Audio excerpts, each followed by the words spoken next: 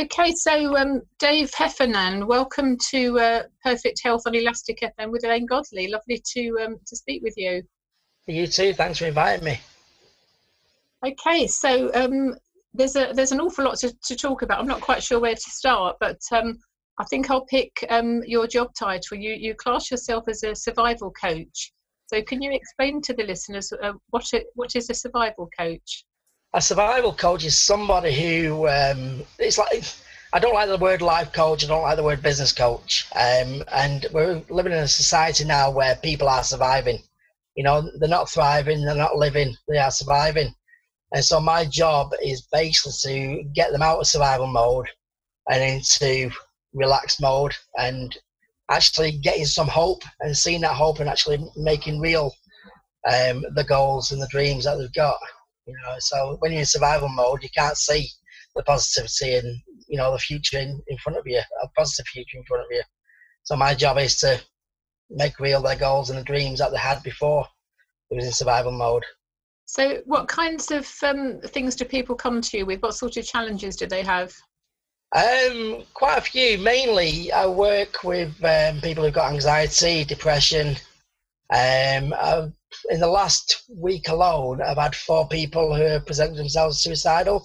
Oh, goodness me. And so, yeah, I'm getting known as somebody who helps people who are suicidal, which is, you know, is a big pressure to have. And I've got good links with various charities and where I can signpost people if I've not got time to really put into them. So I made some really good connections over the 25 years that I've been volunteering and doing voluntary work. But yeah, the last 7 days I've had 4 people who have been suicidal who have helped turn it around. So I keep hearing this again and again, and it seems the stories that I'm getting is young men in their mid-20s seems to be a popular time of life, because there are, as you say, there's so many stresses and strains. In fact, on my show this week, my guest wasn't able to come along because she had a family member had committed suicide. So, you know, it seems to be on the radar, you know, again and again. It's very sad. So when you mentioned you've been volunteering for 25 years, so what have you been volunteering to do, and what capacity, and who with? It's been a mixture of fundraised and worked with pre- and post-natal depression charities.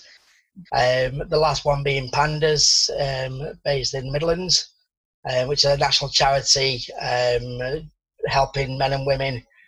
I was in charge of the men's section, but also I did a lot of work with the women's side as well, because more recently it's actually been shown as men actually having post-natal depression, which was always poo-pooed and ignored. And now evidence is coming that men are actually going through post-natal depression as well. And also PTSD is a big thing when the births are quite traumatic.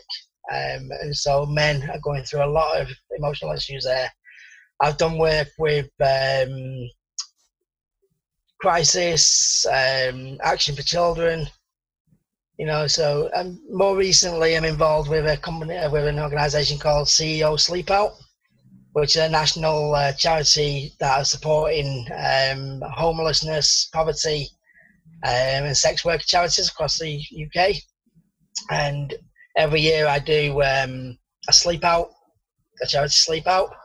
And last year in Manchester we raised £64,000, which went towards 4 Northwest charities, Manchester charities. Good gracious me. Including MASH, which is Manchester Action for Sexual Health, Mustard Tree Foundation, you know, so some fantastic charities that are getting real money at the front line where they need it and actually making real differences to people's lives. So that's amazing. You mentioned the CEO Sleep Out. Is that CEOs as in business people? Yeah, it's business leaders across the UK who basically get away from the suits in the office and actually try to understand what it's like actually being out there on the street. And so it's circumstances. So, you know, this year we'll be at the Lancashire Cricket Club for myself at Old Trafford. But it's one of the few charity fundraisers that I do that genuinely I can empathise and understand with why we're raising the money for. You know, I've done the skydives, I've done the marathons, I've done the walk, things to do, and they're good bucket list things to do, but there's no real connection to the actual reason why you're earning that money. And so for these sleep outs, you know, it's life changing for a lot of these business leaders to actually spend a night. You know, last year was in the middle of Storm Doris, and it was absolutely bitter, and you know, the stands were, you know, flying. There was stuff flying over us, and it was just crazy, you know. And that's just for one night, you know. And they had a real empathy and understanding what people are actually genuinely going through, and so it makes them want to raise more money and get more involved and start having a bit more of a corporate responsibility towards homelessness as well. That's very good. And what is your connection then to the homeless charity? My connection, basically, I was homeless for 2 years when I was 16.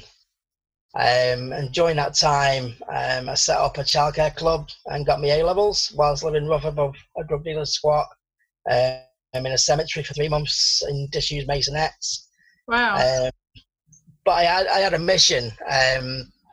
I grew up in a place called Salford, and council estate called Odstall, which was one of the roughest council estates in the whole of Europe.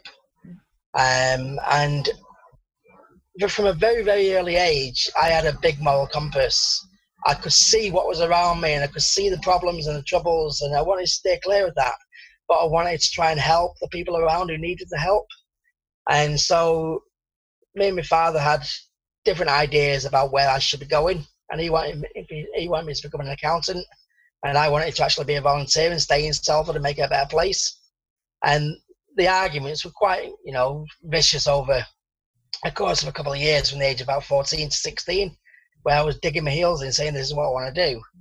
And at the age of 16, when he was legally responsible to be able to do it, he said, "Get out, I'm not interested." And so I didn't have a plan B. You know, back then in 1990, there was no internet. There was no signposting. Like now, you could become homeless, and you know you can just go to the internet on the library and you could find out all the resources and support that's out there. I had nothing like that, but my plan A was to get this childcare club set up. And so I ended up on the street for just under 2 years whilst trying to develop this childcare, trying to get money for this childcare club. And for about 8 months, I didn't get a single yes. I was knocking on doors of offices, banging on. I was still in the same clothes that I had been in for 2-3 months. And, you know, looking back, I can understand why they were saying no. And then fortunately, I met a guy whose job was to try and get people into YTS, the old youth training scheme. Mm-hmm. And he explained, said, "No, this is what I want to do. I don't want to go into youth training scheme."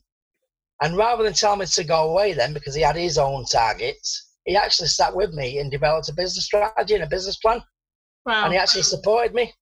And amazingly enough, for about 2 months after that, I got over 25 yeses and managed to get it sorted. You know, so a bit of a plan instead of just banging on doors saying, "Gimme, gimme, gimme." You know, it worked, you know, but I've had a few of those sliding doors moments where, and this is what's driven me over the years, is it's important to just listen. And he listened to me. And rather than put his own objectives on me and his own morals, he actually listened to what I needed, and he supported me. And, you know, I can trace, you know, my career now back to him. Wow, amazing, isn't it? And incredible. With the CEO sleep out thing you were saying, I'm just closing down some things. I had something just pop in just now. I don't want to be distracted. The CEO sleep out. Again, I wonder how many CEOs have been inspired by you know what you've created there. It's remarkable. So never say never. Just keep on, and having the passion and belief that you can achieve is a great story. Well done, excellent. And is that child centre support thing still going up in Belford? It lasted 2.5 months. I handed the keys over to the council because I was emotionally drained. Yes. I said I took it as far as I could. My mission was to get it up and running and sorted. The council didn't have my passion, my why, my belief. Yeah. They just wanted to regenerate Salford from the business side of things. And so within 2.5 months, it folded. So the lesson there, see things through right to the very end, not just to where you believe the end is, so. But I can't regret that, because from a very early age, I was an altar boy at the age of 5. I served at a Catholic church, and my primary school, because I was very good at reading, they thought I would be good on the altar. Mm-hmm. And so at the age of 5, I actually served my very first funeral, which is not normal, for a 5-year-old to be there with a big coffin in front of them with all these emotional people. Yeah. And between the age of 5 and the age of 8, I'd served over 300 funerals. Good grief. Now, at the age of 8, something incredible happened. And again, this is another sliding doors moment that's really sort of built my own personality and my character, is I became an unofficial grief counsellor. People would just sit next to me and just pour the heart out. And I'd just sit there with my altar boy clothes on, my Kosa and Cossack, and I'd just listen. And all I kept on hearing was regret. I wish I would have spent more time with them. I wish I would have phoned them. I wish he would have done what he wanted to do before he died. And again, talking about sliding doors moment and people listening, I went up to the priest, and I've got a 7-year-old now, and he would never ask this question. He'd be more interested about, what's happening with a YouTube star. Yeah. But I asked the priest, he said, how do I live a life of no regret? Now, again, that's not normal for an 8-year-old. No. Well, it was normal to me, though, because that was the environment that I was growing up in. And the priest, rather than sort of slap me and say, go away, he actually said to me, to live a life of no regret, Dave, you need to make peace with your decisions immediately, both good and bad. Yeah. And I can tell you now, from the very moment I walked out of that church as an 8-year-old, and I'd served for another 8-9 years after that, and so I've actually served over 3,500 funerals. Good grief. So I'm very comfortable around death and grieving and grief and that kind of thing, and I know a lot about regret. But from that moment on, every decision I made, whether that's got me into a horrible situation, I've had several death threats, or homeless, I've always made peace with the decision that I've made, because I've either made it with a sound mind, so therefore I've had all the facts in front of me. It can't be a bad decision. It was, it was right at the time. And if I wasn't of sound mind, which was very rare, how can I regret something that wasn't of sound mind? Yeah. I wasn't in control. And so that has taught me so much and helped me so much stay for all these years extremely content. And that's something that a lot of people strive for. And this is what I help people towards. Once they can understand that they can make peace with the decisions and move on, learn from it, grow, it's so much easier to get that life of contentment. Absolutely. So that's all part of your work as a survival coach. That's remarkable. Yeah. I wasn't brought up in a Catholic church. I don't understand what you mean by serving. I've got an image in my mind, but what is serving? Basically, it's just helping the priest throughout the service. So you have the mass, and at the funeral, obviously, you got the coffin, and the priest does the prayers, and it does his bit, and I'm there with the wine and the bread, giving communion to people, helping the priest with his little jobs that he needed to do. Right. So it's basically being a mini priest. Right. With background. Goodness me, at the age of 5 to 8 years old, remarkable. Okay, well, you've got another remarkable story, Dave. A little bird tells me you have a couple of quite serious health conditions that you're dealing with. Yeah, people seem amazed when I go to meetings, and I'm looking, although a little bit fat now, but a little bit, healthy. I've actually got a rare form of motor neuron disease and a severe lung defect. I've got a paralysed diaphragm, and I'm currently on 31% vital lung capacity. And I was diagnosed with that just short of 4.5 years ago. And when I was being diagnosed, when I was getting all the tests done, I was under 5 different consultants. I was under a neurologist, I was under a lung consultant, I was under a urologist because I was incontinent, I was under an audiologist because my hearing for some reason was gone, and I genuinely can't think who the 5th one was. I think it was just feeling a bit left out. Genuinely, I can't remember what he did, Yeah. but he just happened to be there in some of the meetings. And what they was doing, they was medicating for their own particular field. Mm-hmm. And so the tablet and the medication was getting completely concocted, and there was no communication between the different consultants. So I was on 36 tablets a day plus 45 milligram morphine, and I was in agony, I was in pain.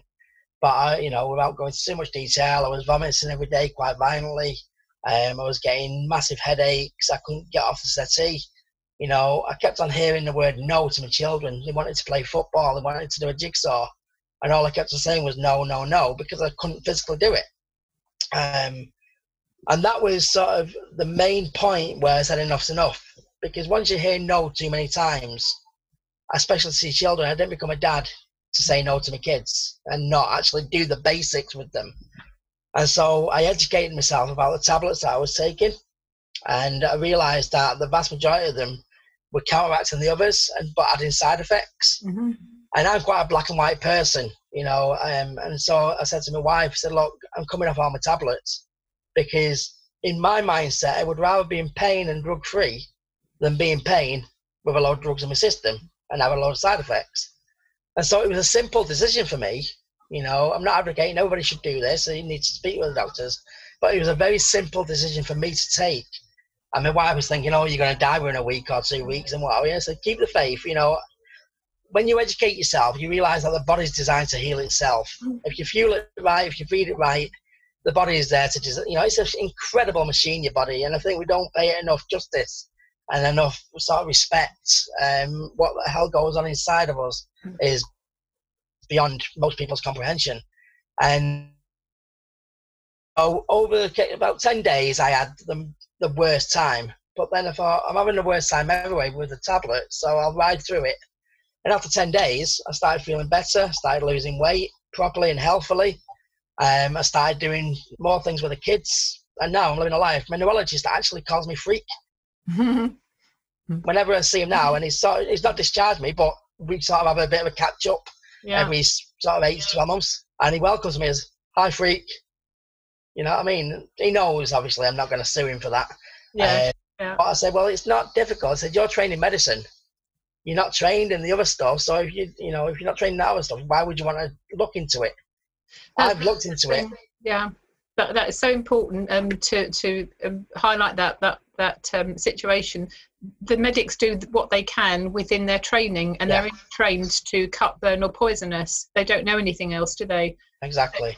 And when you have a diagnosis that's not nice, and all the time I end up helping people they've just been diagnosed with cancer, and very often, they've been told they've got so many weeks to live, or they've got, go home and put your affairs in order and all this sort of thing, and the stress, and they're either on the ceiling or on the floor, and I'm sort of scraping them off the ceiling or picking them up off the floor. And once they realise that actually that means that they're now in control. And as you say, when you're in control of your own health and well-being, and you get to know your own body, it's remarkable. You help it to be in the situation where it heals itself. It will do. So you came off 36 tablets, and you're now drug-free. No drugs. I won't even take painkillers. I use different methods. I have mindfulness. I meditate. I drink plenty of water. I try and eat healthily. I've slipped there a little bit in recent months, but I try and look at what I'm putting into my body a lot better. There's always room for improvement, but ultimately, the mind is such a powerful tool. You know what I mean? And using that rightly, keeping positive, keeping focused, having the mindfulness practice, and the meditation is massively helping, especially with pain. Yes. You know what I mean? It just eradicates that completely for me. And just seeing my kids smile, after this interview, I'm going to be going out there and I'll be having a bit of a play around with them garden. Why would I not want to carry on doing what I'm doing? If that's what it's giving me. You know what I mean? I'm a dad again. That's all I want.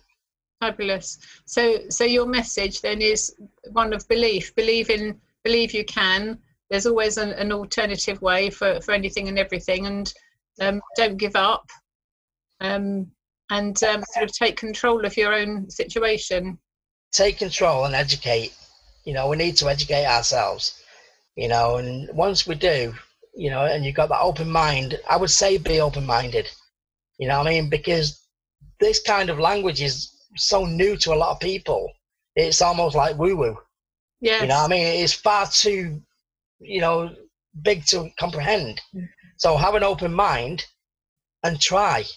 Try eating healthily, try drinking the water, try mindfulness, try meditation. It's not going to do you damage. And so if you're already feeling damaged, it's only going to help or just keep you the same. But I think you'll find once you do it properly and consistently, actually things will get slowly better for yourselves. And then that's when the belief comes in. Borrow somebody else's belief before you've got your own. I think that's important. Be open-minded and borrow somebody else's belief. Absolutely. So how do people get hold of you, Dave? Several ways. You can either get me on LinkedIn, which is under Dave Heffernan Speaker. Okay. On my website, which is daveheffernan.com.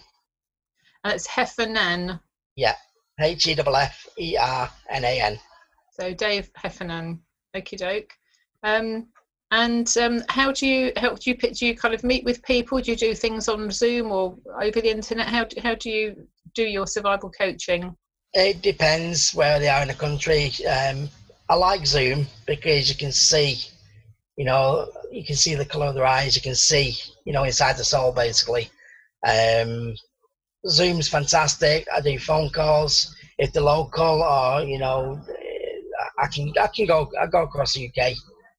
I'm doing a lot at the moment, I say, with corporates where I'm putting in mental health policies in place for their companies and what have you. So I'm in the process as well of setting up a charity, because what I'm finding is 25 years pretty much doing voluntary work on the side. When you start having to charge people, that's hard for me. And I've had to do a lot of work on myself to actually start charging. And so what I'm doing with a business partner is we're setting up a community interest company. Mm-hmm. And that will mop up all the people who have fell out of the system or can't get access to mental health support through postcode lottery or finances or whatever it may be. And that will then fund those people to come through and mop those up. And then the ones who can afford, obviously, I work one-to-one with them. So it justifies having to charge people. Yes. As I say, naturally, a lot of corporates now are falling into place because mental health is a big thing in the workplace now. And because my brand's quite strong out there now, people are getting in touch with me. Yes. So I work with them. So the CIC, I'm not letting those people down, who can't afford access. There's no postcode lottery for me. It should be eradicated, postcode lotteries, especially mental health support anyway. Absolutely. Okay. I normally ask people to suggest 2 songs when they're interviewed that I can play on the radio. Do you have 2 songs to suggest? Yes. One's my anthem, which is Elvis Presley, Walk a Mile in My Shoes. Okay, yeah. And the other one, I had difficulty with this one. I would say it would be U2 and Kite. It's called Kite. U2 Kite. Okay, so U2 Kite and Elvis Presley, Walk a Mile in My Shoes. Well, it's been lovely speaking with you, Dave, getting to know a bit more about you other than bits and pieces I see on Facebook. So I'll continue to follow your progress with interest. And thank you very much for your time today. Oh, thank you very much. Appreciate your time. Thank you.